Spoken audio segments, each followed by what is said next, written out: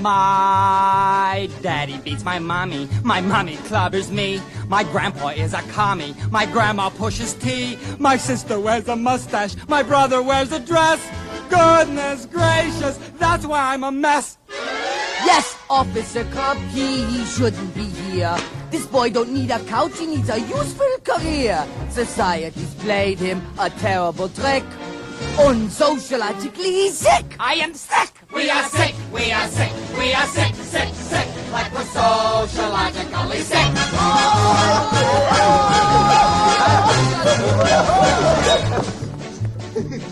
In my opinion, this child does not need to have his head shrunk at all. Juvenile delinquency is purely a social disease. Hey, I got a social disease. So take him to a social worker. Which way?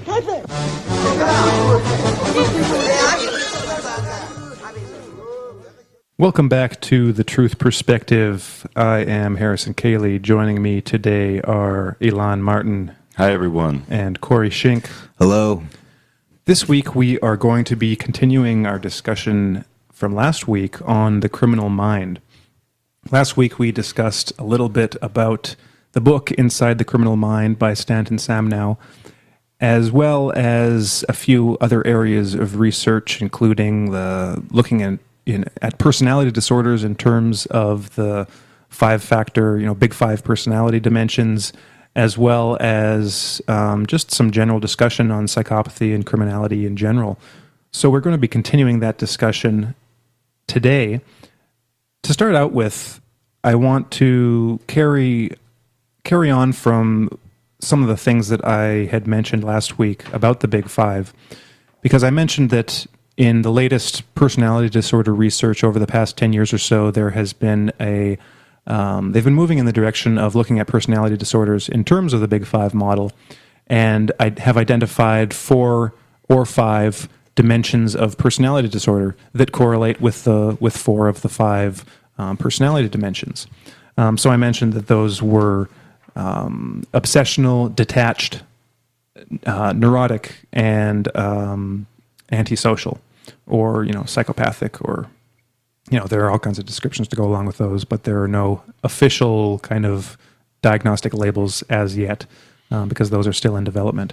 But one of the things that I didn't mention is the Big Five research that has gone along with psychopathy in particular, and the kind of wider dark triad traits in general, because psychopathy often gets linked together with 2 other like personality type measures, Machiavellianism and narcissism.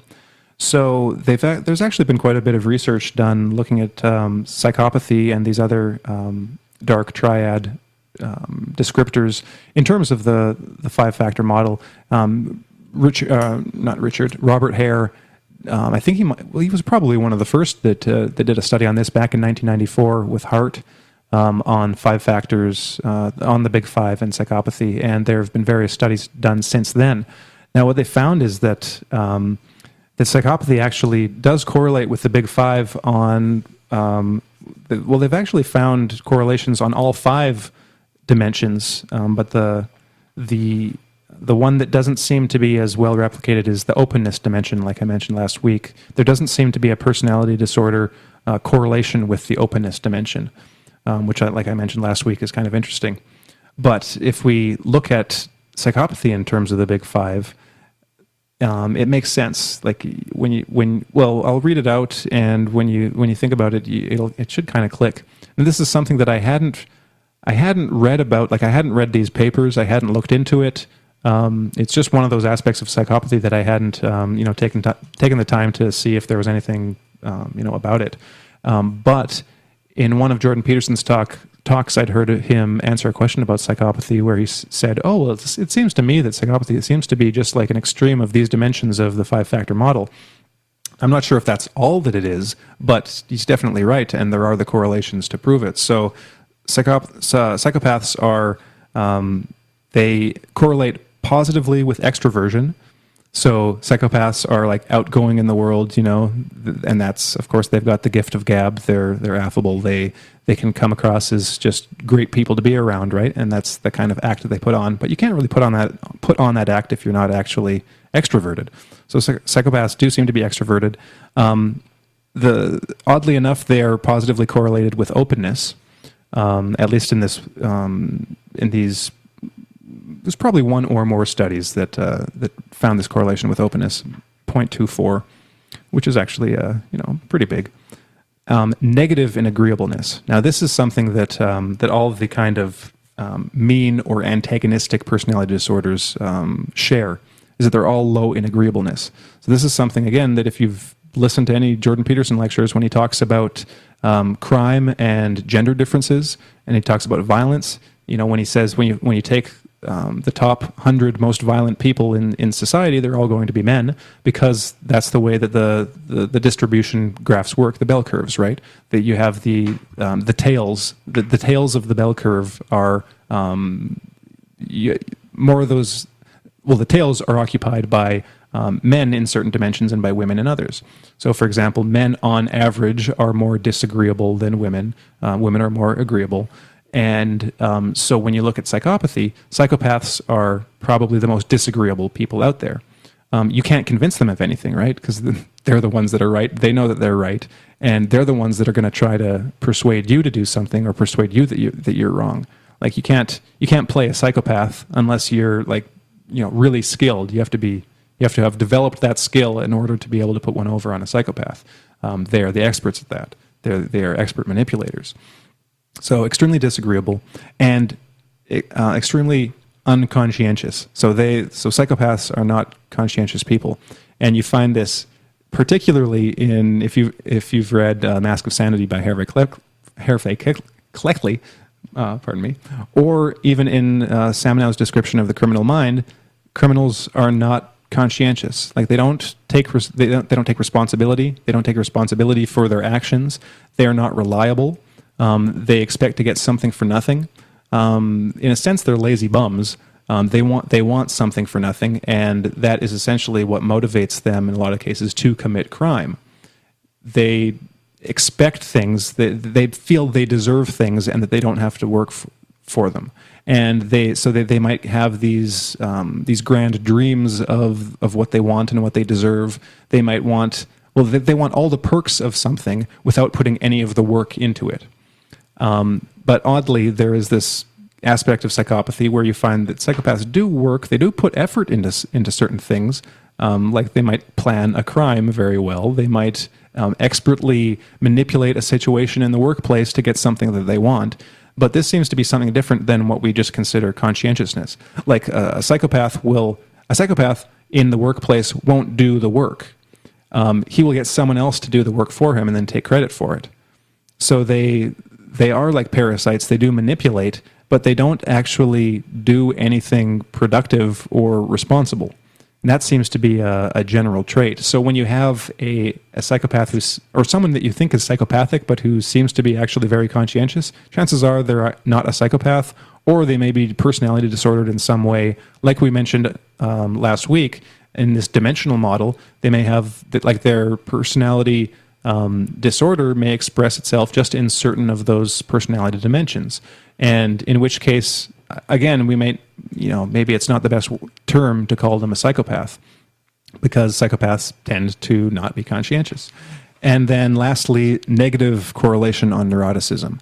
So psychopaths are not neurotic. They do not experience negative emotions like that, like anxiety or fear or worry, to the extent that other people do. So that seems to be like the psychopathic, big five picture of what psychopaths look like in terms of those personality measures. Now, just to get things started off, I want to read two paragraphs on this. One is from a piece called "Personality's Big One and the Enigma of Narcissism" by Scott McGreal. The title is kind of self-explanatory, but let me just read this. So he writes, "Research using the Big Five." This is to do with the dark triad, like I mentioned earlier. So research using the Big Five has found that the most consistent feature shared by all members of the dark triad, so that is narcissism, Machiavellianism, and psychopathy, is low agreeableness, indicating a common core of selfish disregard for others. Apart from low agreeableness, narcissism seems to be more psychologically adaptive than psychopathy and Machiavellianism. And this may be because they are related to the other big five traits in different ways. Specifically, narcissism tends to be associated with very high extroversion and somewhat high conscientiousness and openness to experience, and with low neuroticism. So I'm going to cut in right there. So low neuroticism, narcissists share that with psychopathy, but it looks like narcissists might be have more openness and somewhat higher conscientiousness. So this would be like, so this person's not necessarily psychopathic, they're narcissistic. So you meet someone in your life and it's like, oh, that person's a real narcissist. They may be like good at their jobs, they may be hardworking, but they're just totally self-absorbed. So this is probably more along the lines of extroversion than any of these other factors. So he continues, psychopathy and Machiavellianism are both associated with low conscientiousness and tend to be unrelated to the remaining traits, with the exception that Machiavellianism tends to be associated with higher neuroticism. So again, he's quoting one study, which doesn't match with the other study that I cited, where there are correlations in psychopathy to all these dimensions. So, I mean, you find that in research. It's hard to know who's right about what. But at least in this study, he's saying that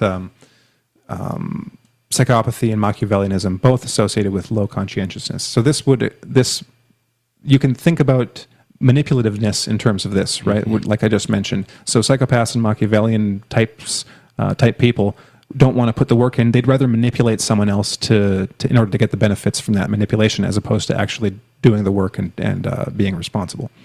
So he writes, a combination of high extroversion and openness to experience is associated with social influence, while low neuroticism is associated with better psychological adjustment.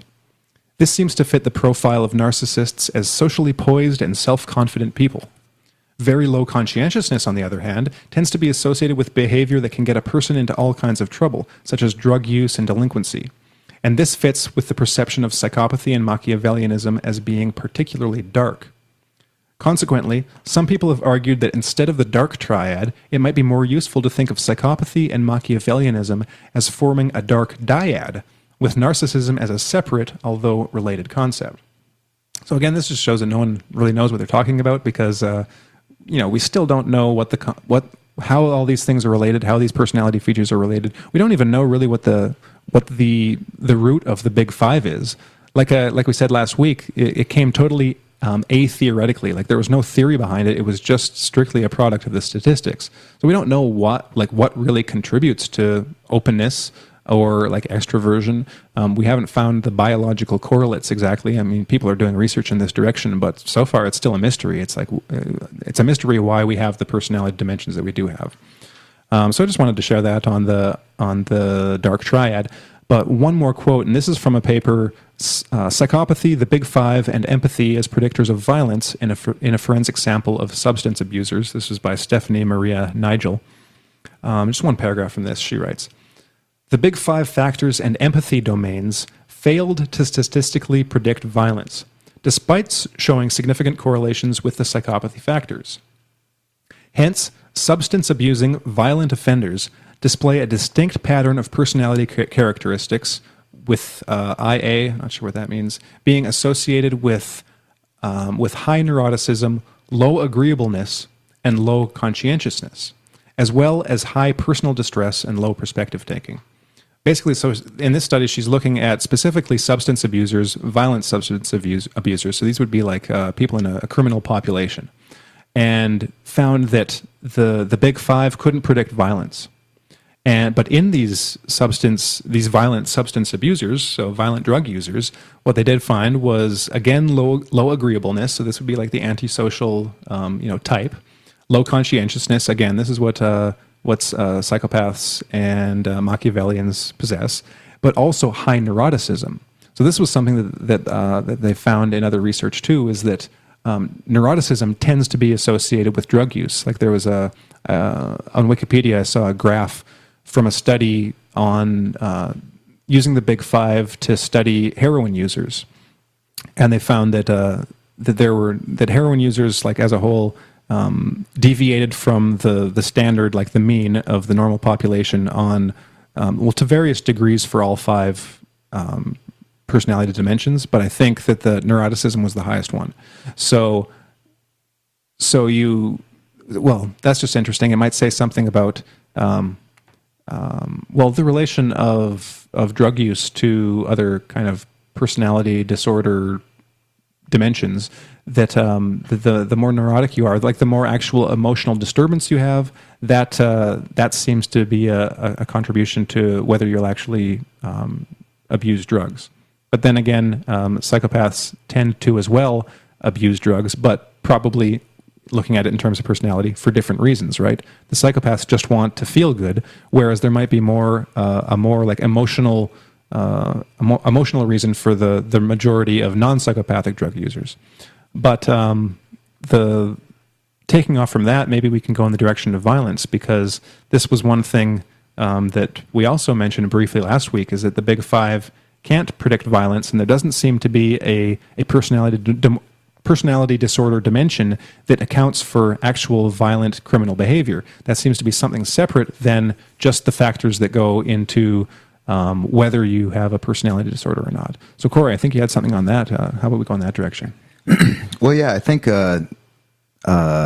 just looking at the different studies that have been done on, children and growing up in bad homes or having birth complications, and comparing those to controls, and looking at, over the years, how many of them turn out to be violent.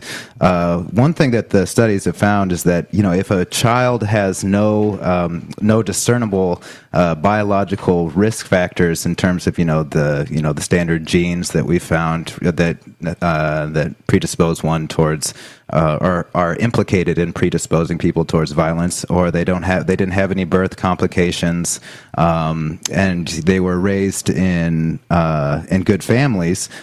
These people, they compared these people to people who were raised in bad families, with maternal neglect and absent father, and they found that actually there wasn't really a big difference. Social risk factors, like the kind of social risk factors that we're all told predispose people towards violence, they didn't actually explain anything. So they looked at just the biological risk factors, the genes, and the complications. They also found that didn't really make much of a difference.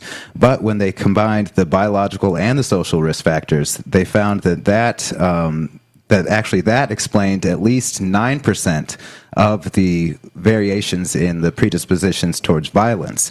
And then one of the most striking things is that when you take out, those biological risk factors and then the stable family risk factors, but you look at lead, and in the Anatomy of Violence, Adrian Raine found that, or he cites the studies that find that lead contamination in homes actually explained 91% of the variations in violence. So when you look at just the toxicity in the human condition, mm-hmm. that actually that can explain quite a bit of the reasons for the predisposed people towards violence. But when you look at it in kind of an instrumental way, and you look at it in terms of personality, I think that it's useful to look at crime as a way of just defining it as a way of taking resources.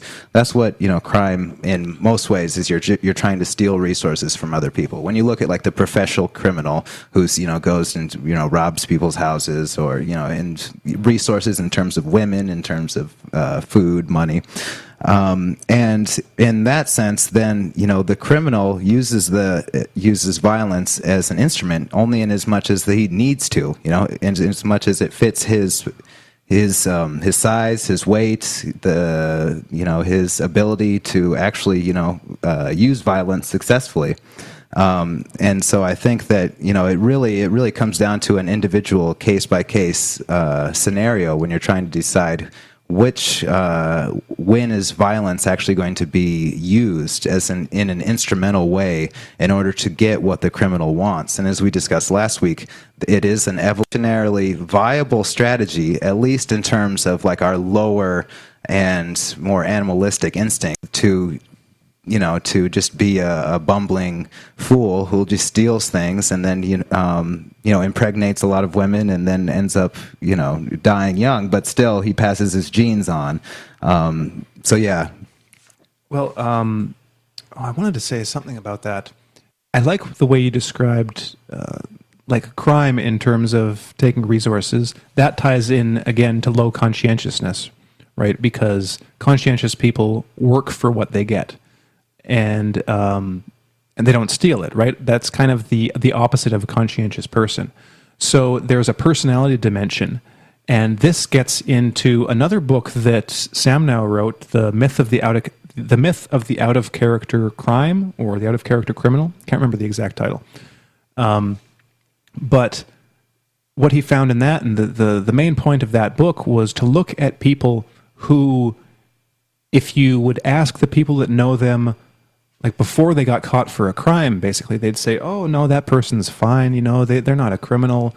And then they do something. It could be something just like stealing from department stores and finally getting caught, or it might be a violent crime. And then out of nowhere, it's like, "Oh, well, that was totally out of character. Mm-hmm. Like that came out of nowhere. We didn't expect that." And so the point of the book is to show that is a myth, that actually there's no such thing as an out-of-character crime. When the crime actually occurs, it is totally consistent with their personality before before carrying out that criminal act. So we have these two factors to look at. You've got the actual personality structure and the thinking that goes into the behaviors that that make up what that person is, their character, and then you've got the actual crime and the actual violence. And so we can see this in the data too, where we've got we can look at people's personalities in terms of the 5 factors, but that won't necessarily determine whether they will end up committing crime and violent crime at that too. So these seem to be dissociated in some way. They come together, of course, because I think that it's probably a majority of the violence will be committed by people who are personality disordered to some degree or character disturbed. There's different ways of saying the same thing, essentially. But not all people with personality disorders will go on to commit crime and to commit violence. Or they just might not get caught at it. So we've got 2, maybe 3 different categories within this personality disordered population. But so when we're looking at what might explain the actual crime, the actual violence, like you said, Corey, the direction to look in might be the best direction to look in might be in terms of the assaults on the nervous system that will produce changes in the brain, for instance. So this might be heavy metals toxicity, or that combination between genetic predisposition and certain environmental assaults also on the nervous system, and that will create this kind of this brain abnormality that gets added on top of that already crime-prone personality structure. Now, so if just as a thought experiment, I think I was thinking in terms of this when I was actually reading Anatomy of Violence. If we could imagine a world, a society where we were able to take care of all of the risk factors that Rain mentions in the book, because he goes through several and he gives several actual policy recommendations, essentially. Like he says that we should be supplementing with fish oils, especially in prisons, because they've done studies and found that when they introduce fish oil supplementation among violent offenders, the violence actually goes down. They actually get better to a degree. And there are several factors like this that indicate that a lot of the actual crime levels could go down with very simple interventions, whether dietary or just health-wise, in terms of eliminating heavy metal toxicity, getting the right nutrition. That would seem to go a long way to actually eliminating the crime level. Mm-hmm. So imagine this society where this is just like a utopian, almost just thought experiment. I mean, it's not like we're actually pushing for this or think that it will be a grand solution to anything. But just imagine if all of these factors were taken care of to the point where you eliminated crime, right? Well, what would you still have? You'd still have those personality structures, right? Those personality disordered people. You would have the people in Samonow's other book who never eventually got to committing that crime. But if they were to commit a crime, you would still be able to look back at their personality and say, okay, well, that explains it. So we still have the personalities, but we don't necessarily have the crime. Now, just on the practical surface of things, that would be better than the status quo, right? Because no crime is better than a lot of crime. And there is a lot of crime. You mean little crime would be better than a lot of crime? Oh, yeah, exactly. No, a lot of crime would be better. No, yeah, a little crime. Yeah, no crime would be better, of course.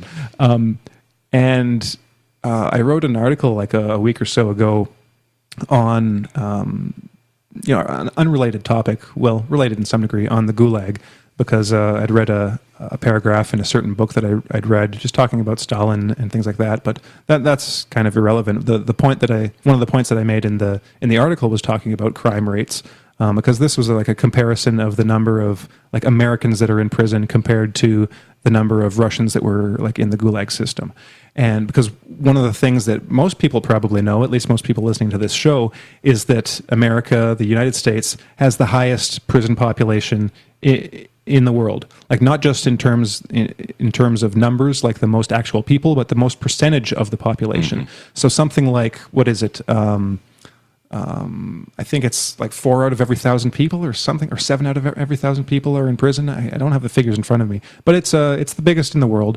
And but then if you look at a population in a society like Japan has almost no crime. And of course, that doesn't mean that Japanese society is perfect, but if we're looking, if you're looking for a neighborhood to live in and you've got a choice, you're going to choose the one without crime, right? At least that's going to be one factor that you look into. So in this hypothetical like society, we can eliminate crime. Good. What are we left with? Personality disorders. Still, that may never reach the level of violence or crime, but which still influence the people around you and your life in general to a negative degree. So once we've kind of dissociated those two things from each other, I think that is helpful in a number of ways. One of which is just in terms of understanding people in general and the people you know and love and interact with in your daily life, but also yourself. Because first of all, if you look at other people, you have to have an understanding, or you should have an understanding of the people around you and whether they are, let's say, a good influence on you and the people around them, or not, and what to do about that if they're not a good influence, and also on yourself to look at your own personality flaws, the things that you don't like in others that you can see in yourself and which you can then work on. Now, of course, people with personality disorders won't do this, at least not with most of the personality disorders, like on the 3 of the 4 dimensions. Like people with like avoidant, dependent, neurotic type personalities, they will look for help. It's debatable how much of an effect or how much success they can have in actually becoming better. But for the vast majority of people who don't have an actual personality disorder, we still have features in common with criminals and with personality disordered peoples. These are the things that the things about our personalities that we like instinctually know that we could work on, right? These are the flaws that we realize that we have, the flaws that our parents and that our friends might point out to us, and that if we want to take responsibility for our lives and actually become something and grow into the potential that we could become, those are the things we have to focus on.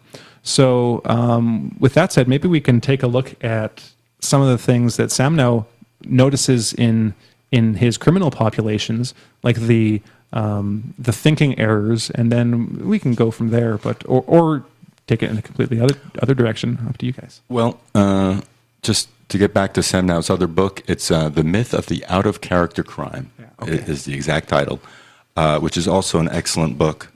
But one book that we haven't discussed yet, which I think speaks to what you just mentioned, Harrison, is Character Disturbance, the Phenomenon of Our Age, which is by George K. Simon.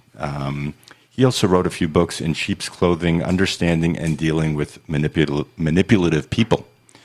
So what we've been doing on the last show and this show I think, it's multi-pronged. So we're trying to understand how criminals think, what goes into the thinking, what's informing the behavior of criminals, what it looks like, and also, just as you mentioned, Harrison, what are those traits or what are those things specifically that we do ourselves which resemble the types of thinking in worst case scenarios of psychopaths, of the character disturbed. And that, I think, is where character disturbance is really quite useful because basically Simon has cataloged a very large number of features of character disturbed people.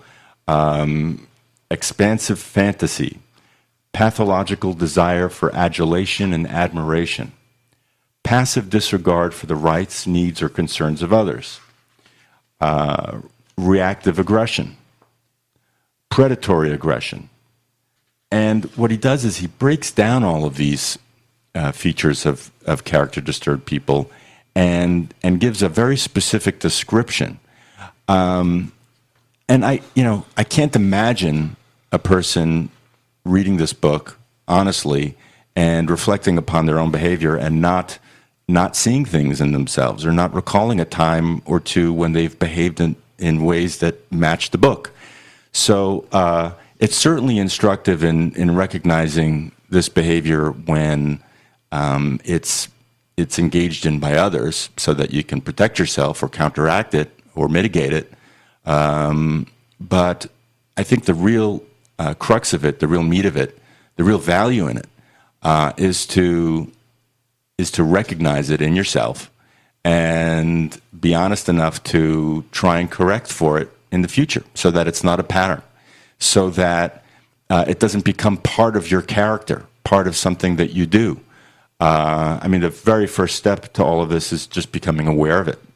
Right, you become maybe a little more critical of the thoughts that you're having, because that's when we get to this level, we're looking at it from the level of our conscious thoughts. And of course, it's difficult. We're not always conscious of every little thought that goes through our head.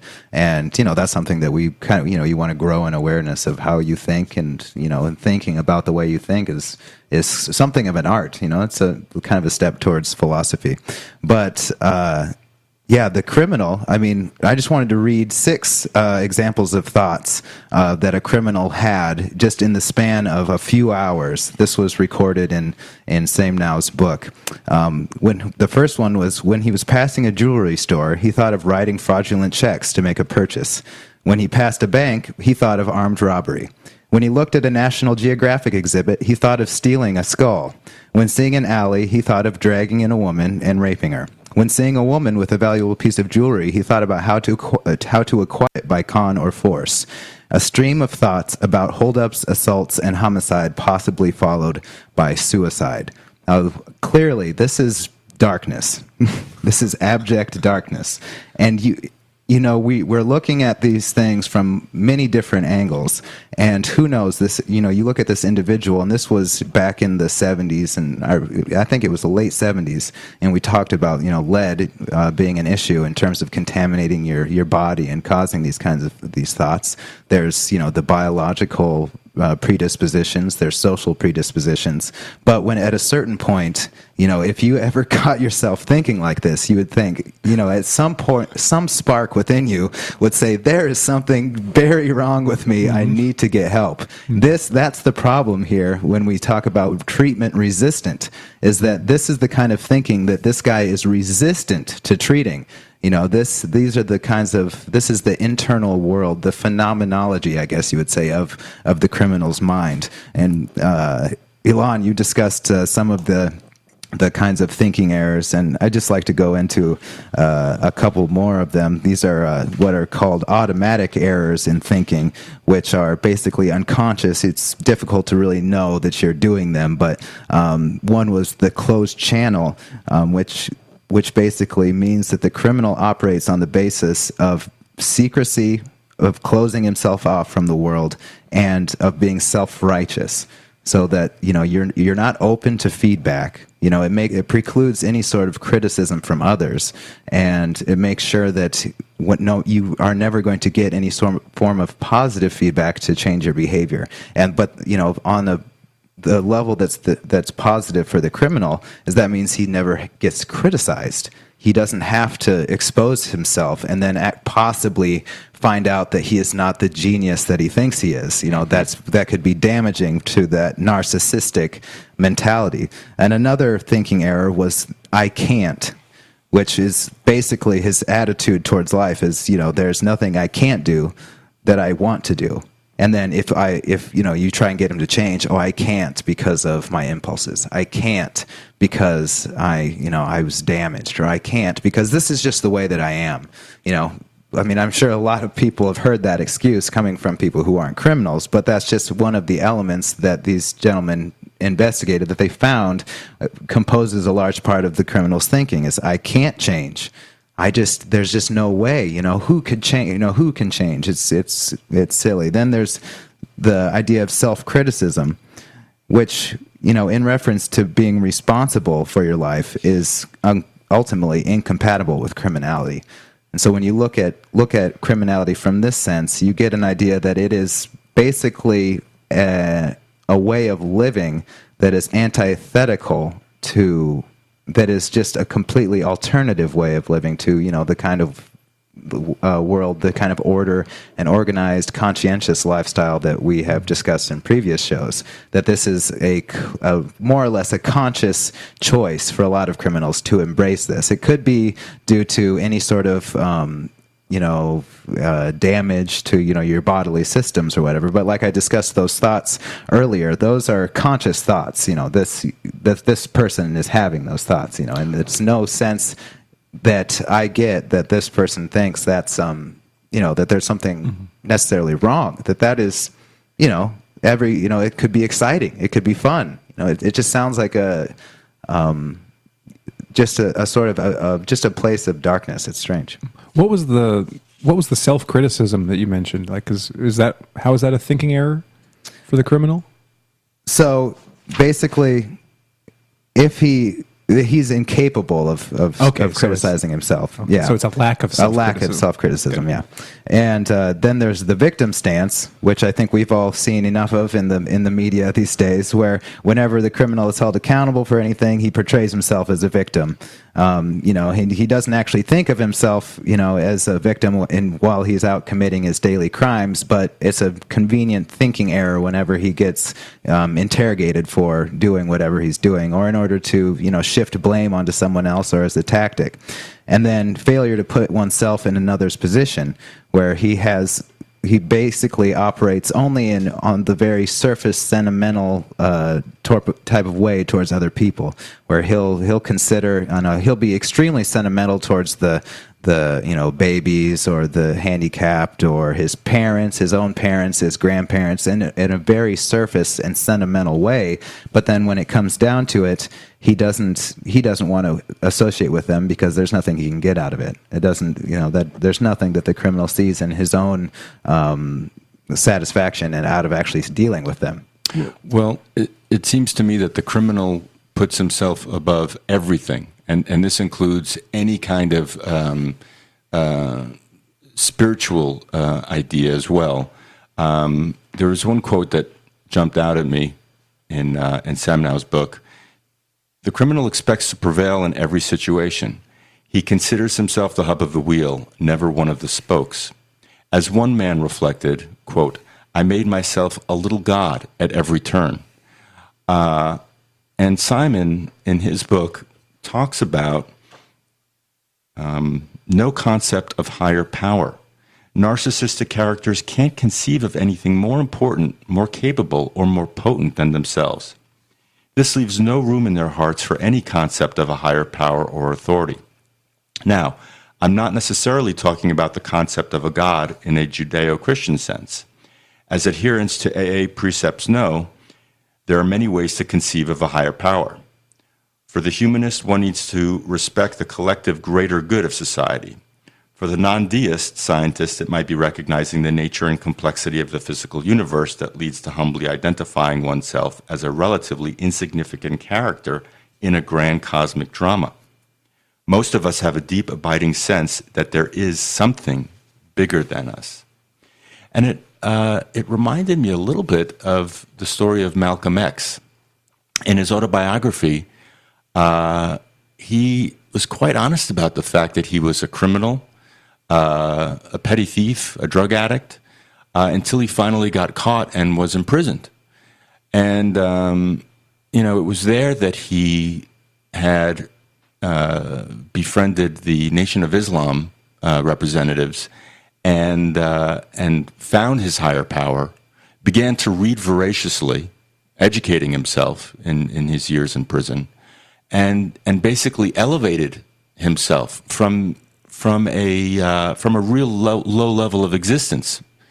So I think these were subjects that we touched upon a little bit a couple of weeks ago when we discussed Strange Order of Things. How that reverence for something higher, including knowledge, is something that helps us to attain homeostasis from whatever position that you may be in, potentially. So just wanted to throw that out there as something that is worth considering. Well, that just reminded me, it's just a little anecdote, reminded me of something that Putin said recently, like I think it was about a week ago. Or no, it might have been longer. I actually don't know when he actually said it. That's just when I saw the video. Someone had asked him, like a journalist had asked him when he started believing in God.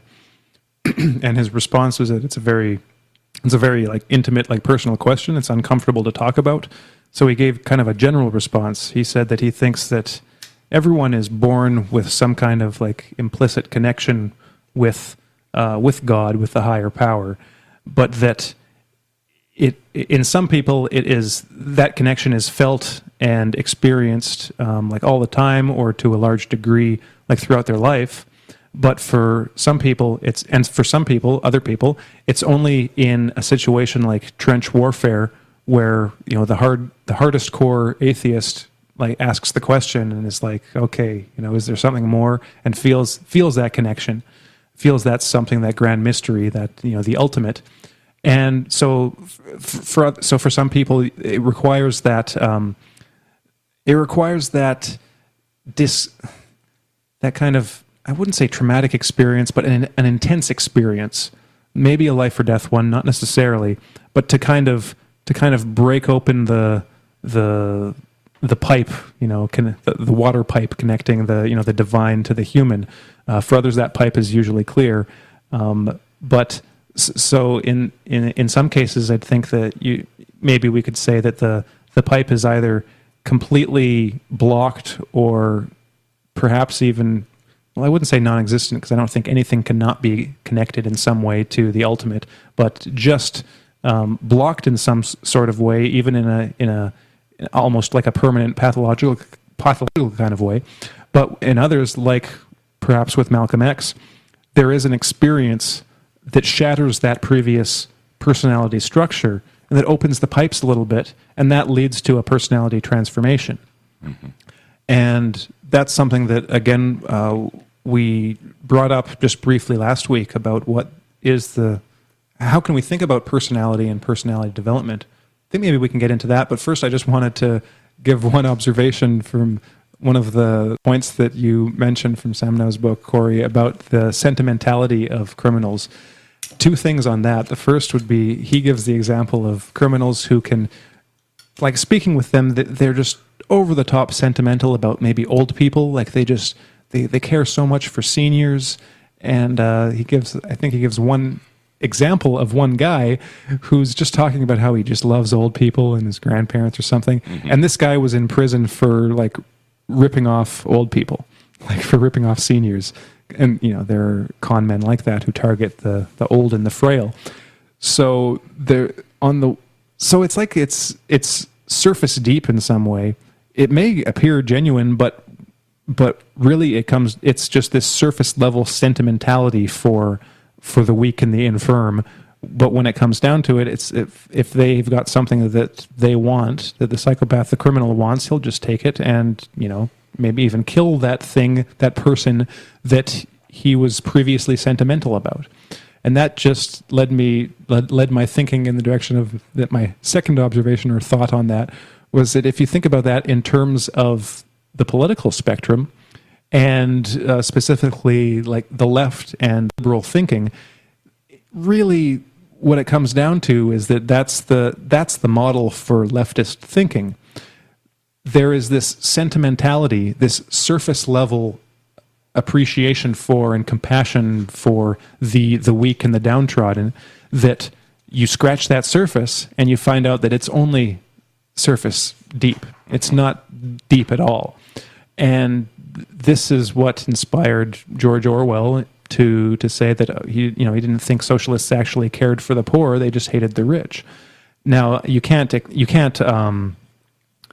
generalize that to all leftist thinkers or people on the left side of the spectrum, but especially for the actual politicians involved, when you get into the party system, I think that's more true than any actual genuine sentiment. What you find are politicians like pretty much all of the Democratic Party, or at least the vast majority of the ones who have a public presence.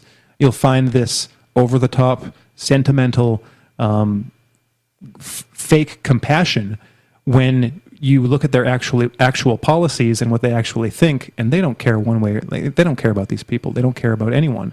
In fact, the policies that they have are detrimental to the people that they profess to fight for.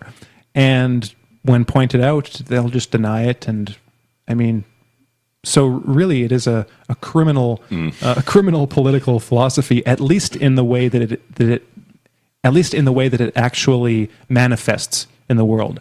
Like, there is a political philosophy to the left, rooted in actual concern and actual compassion, but you don't find that actually expressed in the party systems that put that ideology into practice. It becomes a mask to cover over just a kind of criminal mentality.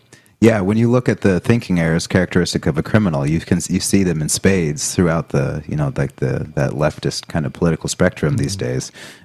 From having a closed channel where they refuse to have discussions, like open and honest discussions about their policies, their proposed policies, to the sentimentality that you're talking about, and just the idea of the uniqueness.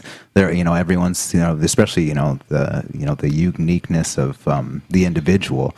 Just the celebrating just this kind of narcissistic idea of I'm unique because of LGBT or race or whatever, and that gives me license to do whatever I want and flaunt it in the public and carve my body up and just do all these crazy body modifications to lying, and without any impunity, just lying about things, just making them up. Especially in the mainstream media, you see it every single day. I think that when you look at it on the social level, when the criminal mentality manifests on this social level, you end up with these are people committing non-arrestable crimes, really. But at the same time, the criminal spirit, it just runs rampant, and it drives people insane because your instinct is telling you that there is in some way, there's a massive offense being waged against you. Mm-hmm. But at the same time, the very people who are responsible for, putting justice into action are the ones manifesting the most criminal traits. And it doesn't... there are obviously a few that like threatening to assassinate the president on Twitter, that you obviously think, well, somebody should get punished, disciplined for that behavior, but it doesn't happen. Instead, the more sane and rational members of society are just kind of slowly, just this criminality just keeps flaunting itself and flaunting itself and flaunting itself. And yes. It drives people up the wall, and it should. you know. And it seems like the more you look, it seems like there isn't any kind of sector or industry or vocation. Well, I don't want to exaggerate things, but there are so many fields, particularly in the U.S., that seem to select for psychopathic traits. It reminds me of a questionnaire I once read, which I don't remember who put it out, but it was one of these personnel human resources questionnaires that came from a company in Wall Street. And basically someone leaked the questions and did an analysis on it. And the questions were designed to select for psychopathic traits.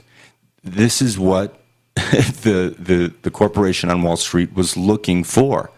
And when you hear something like that, it makes all of the geopolitical policies or economic policies that have been inflicted on nations around the world.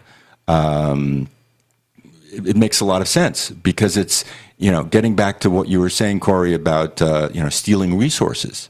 But stealing the life force and the energy of people, stealing their health, stealing their well-being in the name of profits and power. It's a kind of a large, it's a plague of being that we're seeing across the board. So that's one of the reasons why discussion of psychopathy in all its many guises, and really, like also what you were alluding to, Harrison, how complex it is, because there isn't any one kind of causal factor. It's a combination of things, and it exists on many different levels, and it's as overt in some cases as it is subtle in others. But I think it behooves us to keep looking at it and trying to understand it, where it exists and how it exists, because the situation has not gotten any better. It seems like the floodgates of psychopathy, anything goes, especially in regards to political ideology, has just it's gotten crazy. It's gotten totally insane. Yeah, that makes me think in terms of what we were discussing earlier in the show about violence, and how you can predict violence, what kinds of factors predict it, but specifically about it being an instrument in order to gain power. That at least for the criminal mind, violence is only, useful in as much as it suits their own personal drive. When you look at this kind of power thrust that you see in today's society, you see a different form of violence. It's still violence, but it's covert. It's very much a covert way of trying to gain power in order to basically just to shove their own, their ideology down anybody's throats, but really fundamentally just in order to gain power. And it's dressed up as rights for everybody, human rights and freedoms, but when it comes down to it, this is the criminal mind on its its kind of covert warpath. And this kind of thinking inevitably results in real, actual crimes. Further down the road. That's the real problem. Is that when you don't nip it in the bud, it becomes real crime. It becomes real violence, and we've seen it throughout history. You've seen it in the Soviet Union, and you've seen that kind of drive in Nazi Germany too. Just when I was talking about the darkness that it seemed that was manifested in the criminal's thought.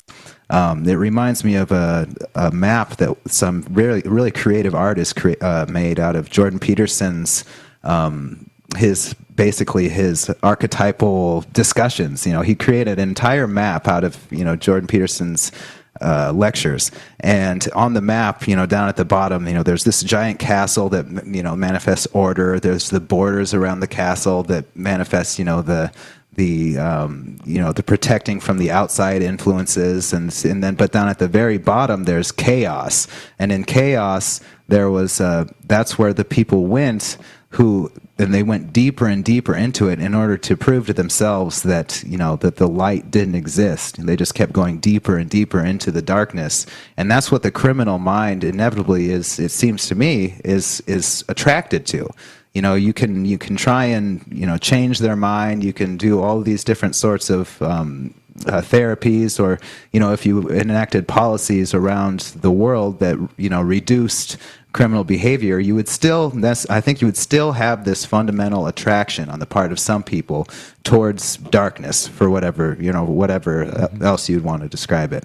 And, you've seen that in Nazi Germany, and you've seen, obviously, if you could think of the worst conditions you could put a society through in order to make sure it didn't commit crime, those would be the worst conditions. Just the onslaught of World War I, and the collapse of the Weimar Republic, and then inflation, and then Hitler coming to power, and all the crazy Germanic racial theories that were floating around at the time. But the people were programmed to seek that darkness. They were programmed to be attracted to Hitler and his idea of, let's just all be damned. We're going to take it all, we're going to take everything, or we're going to go down swinging, And, that is, I think, a very important dimension to the criminal mind, that even if it doesn't reach that level here in the States, or, if we don't see a revolution or anything, that, at that level, that is still, I think, the driving force behind a lot of these sort of leftist liberals. That, on the outside, the mask that they present is, love and light, but on the inside, they're just ravenous beasts, just ravenous criminal beasts. And not saying that all of them are, but at this point in time, anyone who's still on that train is looking to get into into that criminal pudding. Well, you said a few things there that reminded me of some recent stories we've been carrying on SOT, especially in light of the idea of the criminal's violence or threat of violence or bullying, and holding that as a kind of a club over which to manipulate others to go its way. And this story gets back to Syria. We carried a story recently that I think it was a Syriana analysis that discussed a secret meeting held in Damascus in June, where an American military person came to meet with the politicians of Assad's government, and basically said, if you allow us, say, eastern part of Syria, to stay here, and you take out the Iranian presence and the Hezbollah presence, and let us take some of the oil in Syria, basically we'll leave you alone. And the response to that was no. The response was basically the Iranians and Hezbollah is here at our invitation, and no, you're not welcome to our oil, no deal. So that was in June. And I could be reading this incorrectly, but I just find it fascinating that only 2 months later, you have threats of the U.S. militarily attacking Syria again, on the possibility that there'll be more chemical attacks that of course, everyone will assume would have come from Assad, even though that's ridiculous and nonsensical. Why would Assad want to attack his own people with chemical weapons when, in fact, he's winning the war and is very close to getting rid of the militants in Idlib, Syria? So you have an American military presence in the form of naval vessels approaching Syria, threatening to attack. You have all of this rhetoric coming out of Washington, specifically from John Bolton. You have the Russian government saying that they have intelligence mentioning the fact that there have been mobilizations of militants with possible chemical weapons, accompanied by the White Helmets, who it looks like are ready to stage another false flag attack of innocent Syrians. So this point about violence as a tool was never more obvious to me in this incredible drama that we've been seeing in Syria than in this recent development. Of course, we've seen it a bunch of times in different iterations, but this is yet again the criminal mind of the U.S. military-industrial complex and aligned psychos in Washington that cannot stop themselves from trying to accrue power and resources from Syria and the Middle East at large. And on the micro scale, with your average local drug-dealing criminal, that would manifest in the thinking error of ownership, which if a criminal wants something, the item or the person is his. As soon as he wants it, it's his. Well, so bringing this back to the personal level, since we're going to end early today, maybe this will be our last topic. Spend a few minutes on it. If we look at all of these examples, and even just using that last one as a jumping off point, ownership, when we think in terms of your own personality development, what does this all mean? Well, like you mentioned at the end of last week's show, Corey, Dabrowski, or did you actually mention it? Dabrowski's idea of personality was that personality was only developed. Like, no one has a personality unless you actually shape it. He'd actually argue that very few people in history have ever had a personality. That personality was the goal of humanity and the goal of personality of human development.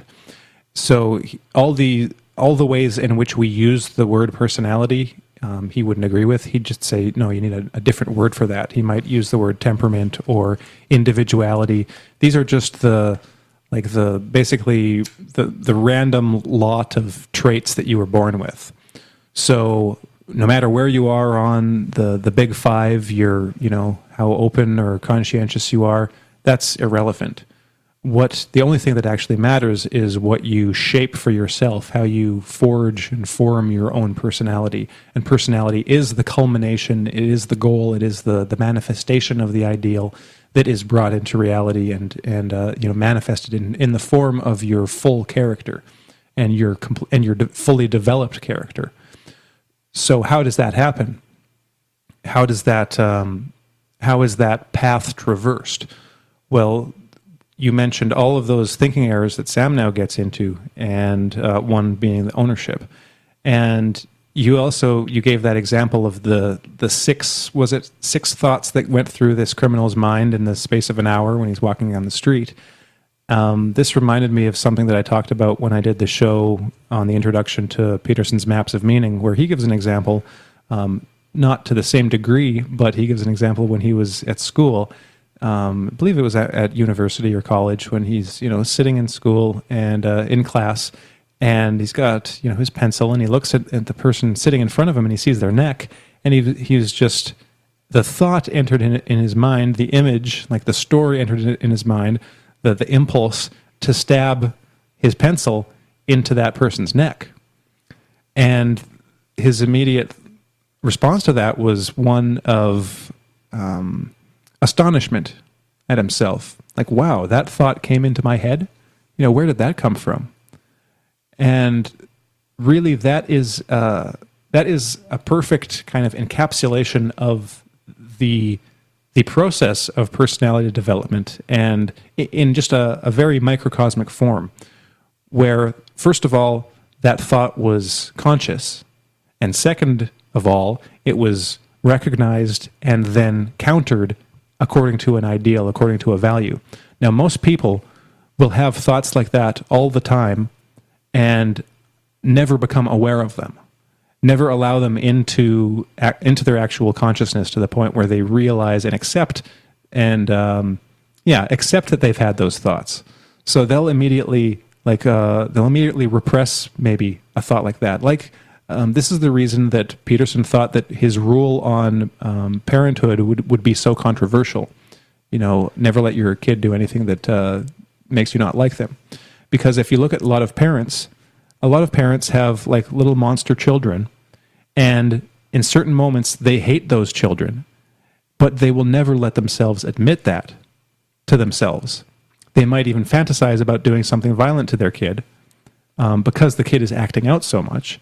But because they have this image of themselves as a good person and a good parent, they can't let that, that thought really come to awareness, come to consciousness. They can't accept that they actually have that thought. No, in their minds, they're a good parent, and they'd never think anything bad about their kids. Anytime you hear that from a parent, you know that they're lying.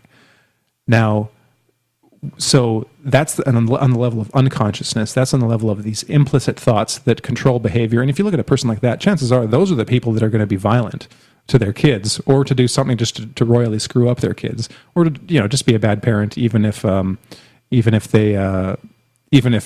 doesn't really have that much of an effect on the actual future personality of the kid involved. With all the caveats from what we've been saying over the past couple of weeks, but. So that's the first. So the first process is what Peterson captured in this example, and what these criminals, this criminal in particular that you mentioned, caught, is to be able to catch the thought and actually acknowledge it. Okay, this is what I thought. This is the impulse I had. This is the motivation I had. Now the criminal can't get to the next step. He can't really grok or feel or think or the combination of all of those. That is wrong, that there is something better to do. He might just say, okay, well, I had that thought, and I know that, Dr. Sam now thinks that's a bad thing, so I'm going to tell him that. But really, he can't really comprehend why that's a bad thing. I mean, that's just the way he is. It would take something additional in order to actually acknowledge to himself, and to realize why that is a bad thing. Now, so you see this in the little example from Peterson, where he has that thought and he's astonished with it because he's got like a person like Peterson, and I think that this applies to a lot of people, maybe not even the majority, but, let's say a lot of people, where they'll have a thought like that and it'll be like, okay, well, that's not the person I want to be. So you've got the people that can't even acknowledge it, and that's the person they end up being. You've got the people that can acknowledge it and still end up doing it because they can't see any path out, they can't see any better option. And you've got the people who have these thoughts, and they've got at least an implicit ideal or value to which they're striving, in which they can compare that thought and say, okay, no, that's not the person that I want to be. That's not like, I'm not going to be, the person to just, well, in this case, it's a dumb example of just, poking someone in the back of the neck. There are, of course, more serious and, more serious thoughts leading to actions that have greater consequences. But even a small one, you add them all up, and that leads in a certain direction. So with all these thoughts that come into mind just out of nowhere, it's a constant process of recognizing those thoughts and then kind of analyzing them, not necessarily analyzing them, but putting them up for comparison next to the ideal and seeing how they match up with that. And that will be felt as meaningful in the terms that we used a couple of weeks ago. That will be felt in terms of homeostasis. Like how do you feel when you lie?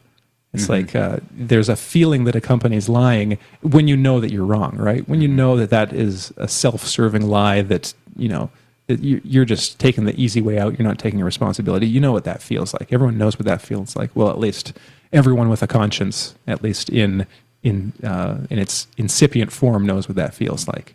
And so the process of manifesting the ideal and developing a personality is basically carrying out that process in every aspect of your life, to the point where you do not manifest any of those lower qualities when your actual actions are in constant alignment with your ideal, and then there is a felt sense of homeostasis where and meaning where you know that you are on the right path, and that there is nothing that you can do or nothing that anyone can do to you to make you violate your own values and violate that ideal.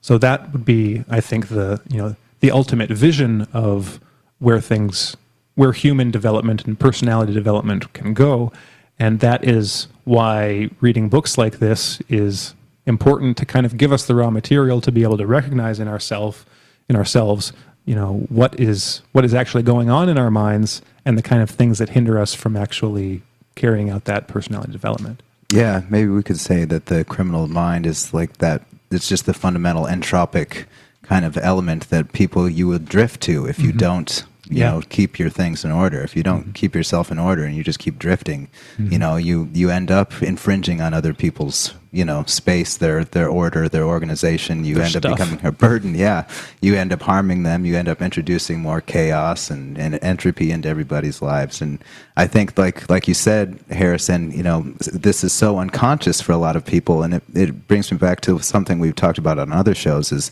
the importance of narratives in order to give an image of what it looks like to embody that higher value. Since for most of us, that's not something that we can probably ever cognitively discover in the core, being as wretched, and sinners, wretched sinners. You need to have this just maybe like a heuristic, which is what it functions as for most people in order to say, well, what would Jesus do? That kind of a heuristic, even if it's, faulty. But the problem is that it's faulty, I think. And then, we haven't, we don't really have these up-to-date narratives that today, that we can use, that or at least most people don't have those kinds of narratives, which kind of leaves people on their own. And one of the big things about the criminal mind is that it is this closed. It's a closed system.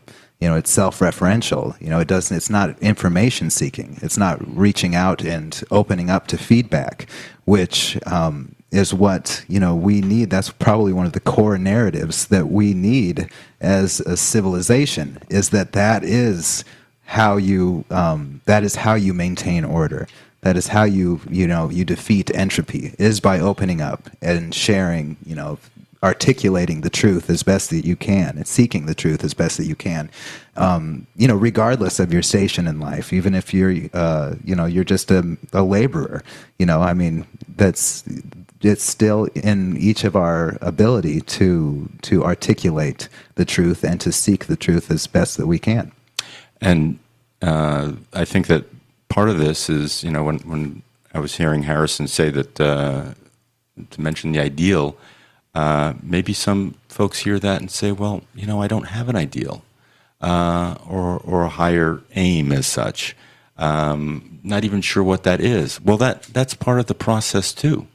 You got to start somewhere. You don't have to start anywhere.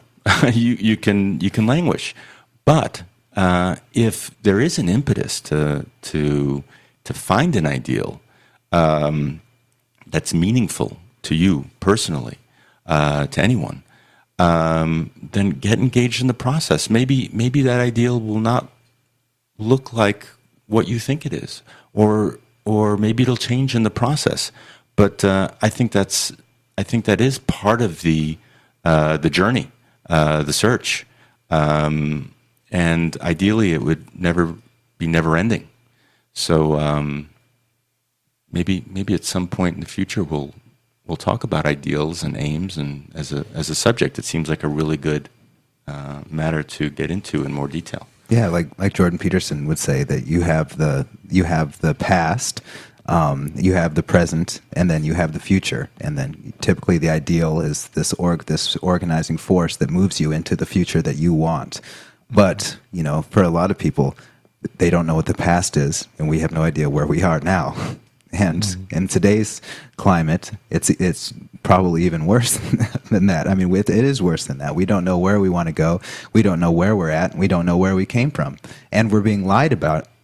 We're being lied to about it. So just is more important than ever to tune in. And with that said, thanks for tuning in, everyone, to this week's episode of The Truth Perspective. We will be back next week, hopefully. And thanks for tuning in, and make sure to catch Newsreel and the Health and Wellness Show. Take care, everyone. Bye-bye. Thanks for listening. dear, kindly social worker. They tell me get a job, like be a soda jerker, which means like be a slob. It's not I'm antisocial, I'm only anti-work. Glory, Oski, that's why I'm a jerk. Yes, Officer Krupke, you've done it again. This boy don't need a job, he needs a year in the pen. It ain't just a question of misunderstood. Deep down inside him, he's no good. I'm no good. We're no good, we're no good, we're no earthly good. Like the best of us is no damn good. The trouble is he's lazy. The trouble is he drinks. The trouble is he's crazy. The trouble is he stinks. The trouble is he's growing. The trouble is he's grown. Krupke, we've got troubles of our own. Officer Krupke, we're down on our knees. 'Cause no one wants a fella with a social disease. Officer